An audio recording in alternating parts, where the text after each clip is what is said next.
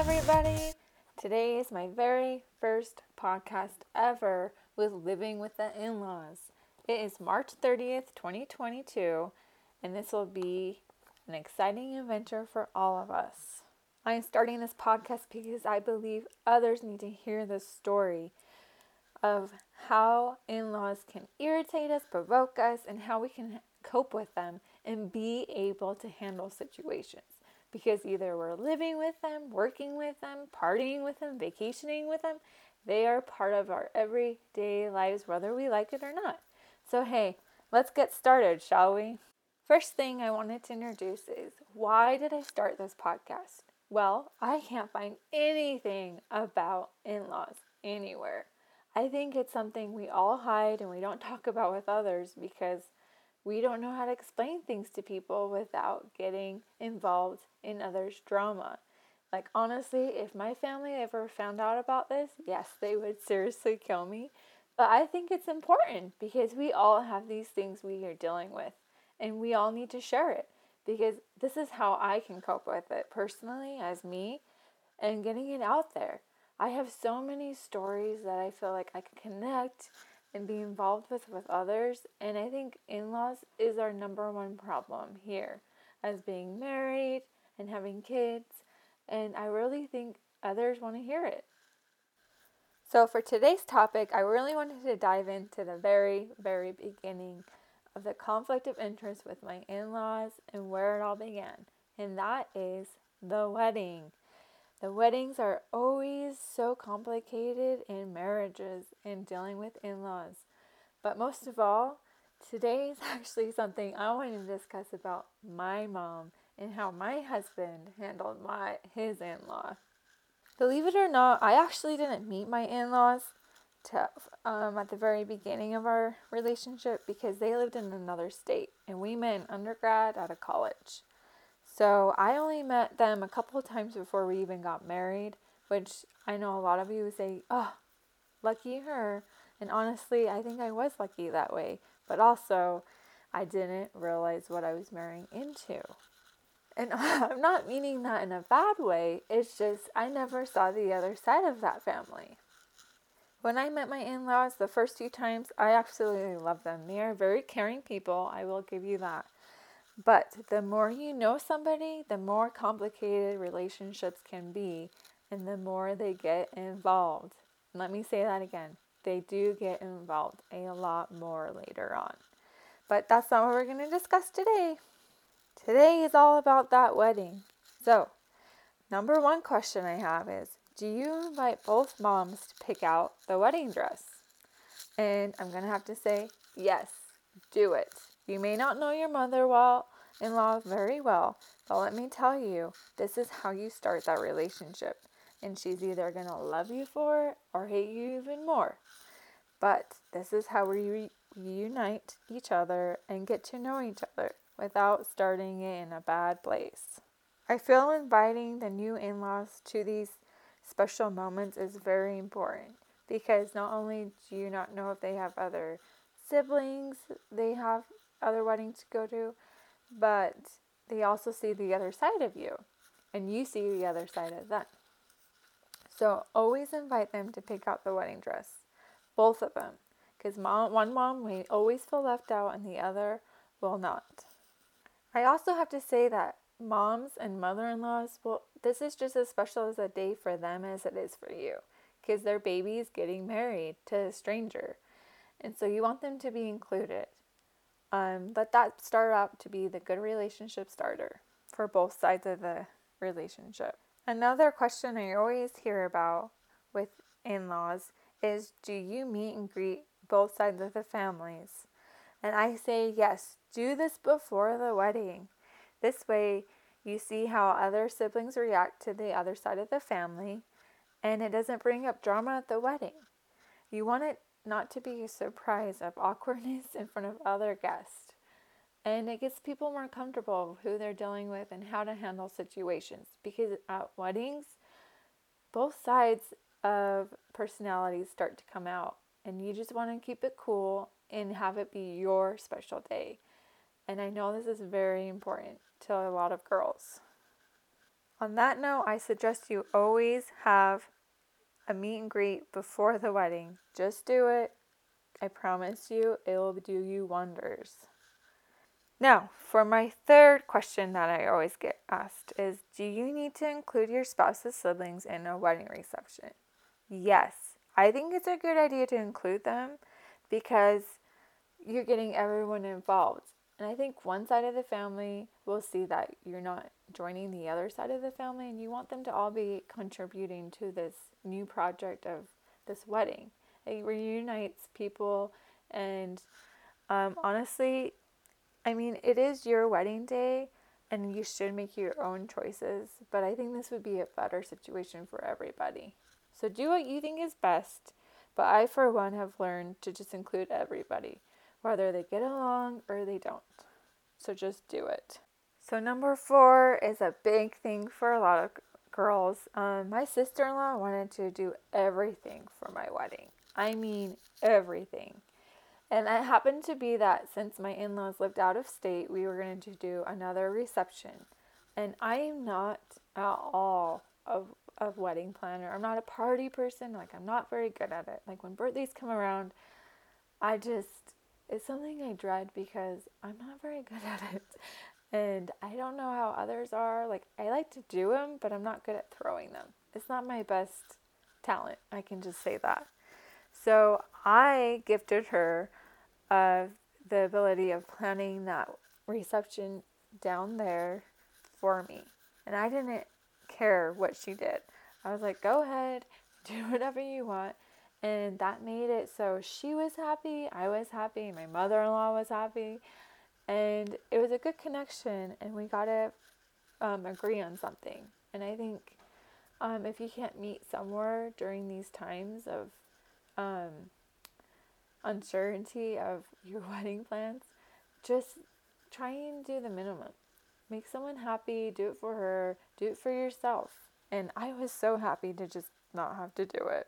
Now, after all that wedding situations going on, I think you need to include your sister-in-law, make others happy, but also make yourself happy. If you're not comfortable, then you need to talk to your spouse and have him deal with the situation because it's his family and he has to be the one to stick up for you. And also, he has that connection with his mom, his dad, his sister, his brother, whoever, and he has to be the one to do that.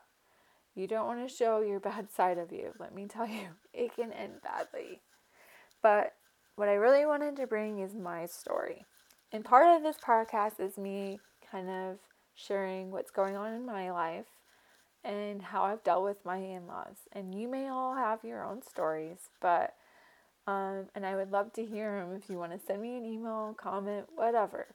This is just something that's happened to me, and this is more of the in-laws with my husband and how he felt at our wedding, because I didn't really know my in-laws.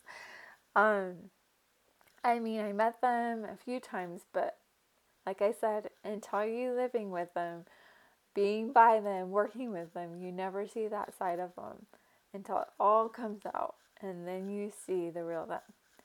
So, my husband actually got to see my my mom's side from the very beginning. So, when you hear about Bridezilla, no, my mom is like Momzilla, if that's how you want to call it. I don't know. But she goes crazy, crazy, crazy with weddings. I don't know what it is, but something about her good side completely turns into a bridezilla in-law. I don't know how you want to word it. So my mom can just be the nicest, sweetest person and everyone enjoys her, but don't ever plan a wedding with her. And trust me, I've had several sisters. I'm not going to say how many because that would give away kind of who I am. But I've gone through wedding after wedding, and each wedding you can see this personality in her just completely change, and it can be crazy. I think also seeing my mom, I kind of sympathize for my sister-in-law because my mom's her in-law, and I just know how terrible the whole wedding went for them. And there's only so much you can do with my mom because she is a one-sided person and she has to win. She is a winner at every conversation, every holiday event. She has to win her side. She's just that person. And so I truly felt bad for her. My mom is a sweet person. I love my mom. But like I said, don't get involved in weddings with her because it's just totally different. And I'm going to explain why and how my husband dealt with her very well. So from the beginning, when I got married and engaged, my parents were they were broke. We had so many siblings. My dad lost his job. So any expenses that were going to go to this wedding was from me. I was working and I knew I only had so much money. So I worried about this wedding. It's one of the things that I kind of dreaded a lot. So I dreaded this wedding a lot. And I did not want a reception. I had friends but I wasn't close to the people my mom's close with and her ward and her neighborhood. They kind of were very rude to our family because it was so large, and I just never connected with anyone. So I just wanted a simple wedding with just family and friends, immediate family, and some nephews and them, because that's all I could really afford. I just wanted a luncheon and that's it. And so that's when I was really nervous to talk to my mom, and my husband's like, "Why are you so nervous?" And I was like, you don't know my mom during weddings, and she'll have a say in it." And he's like, "Whatever. She's like the nicest person ever." I'm like, "Okay, here we go." So as we went in to go tell her, like, "Hey, Mom, yeah, I don't want a reception." She's just like, "What?" I swear her eyes were like ready to pop out of her head. Not joking. I just didn't want to invite the neighbors. They never supported me. They never did much for me. There's a few families, okay, I take that. But they were more of her friends, and she's all about her friends being there for her, and it's not my thing. And so it was hard for my husband to understand, like, why does she want this big thing when it's my day? Honestly, I don't know what to tell you. Luckily, I'm the one dealing with her. It's my mom. And it's not my mother-in-law. And so I was kind of nervous because my husband just like saw that kind of changing. And that's just the first part of it. Like the second part is even more scary. Like after months of debating back and forth, "Hey, I don't want this reception. Please, please, please. I just want family and I just want my friends. Please." Finally, she gave in. And I was so grateful because I didn't want hundreds of people where I stood in a line and said, "Hi, how are you? Thank you, thank you." And I don't know half of their faces. That's just not who I am. I'm just small, keep it cheap, whatever. I'm happy, right? I don't know if most of you guys are like that, but that's how I am. And part of being me is wanting to get married on Cinco de Mayo. I know a lot of you are laughing, but honestly, I thought it'd be fun, like kind of having a fiesta, having a piñata for my niece's nephew, and like having salsa and chips at the table, each tables, and like enchilada casseroles everyone could just make and bring, and kind of like a barbecue, and I was fine with that. But no, my mom freaked out. I'm not even kidding. She was like, "We don't celebrate that holiday." I mean, she doesn't celebrate it, but usually teenagers and young adults tend to do that kind of thing. And she was not having it.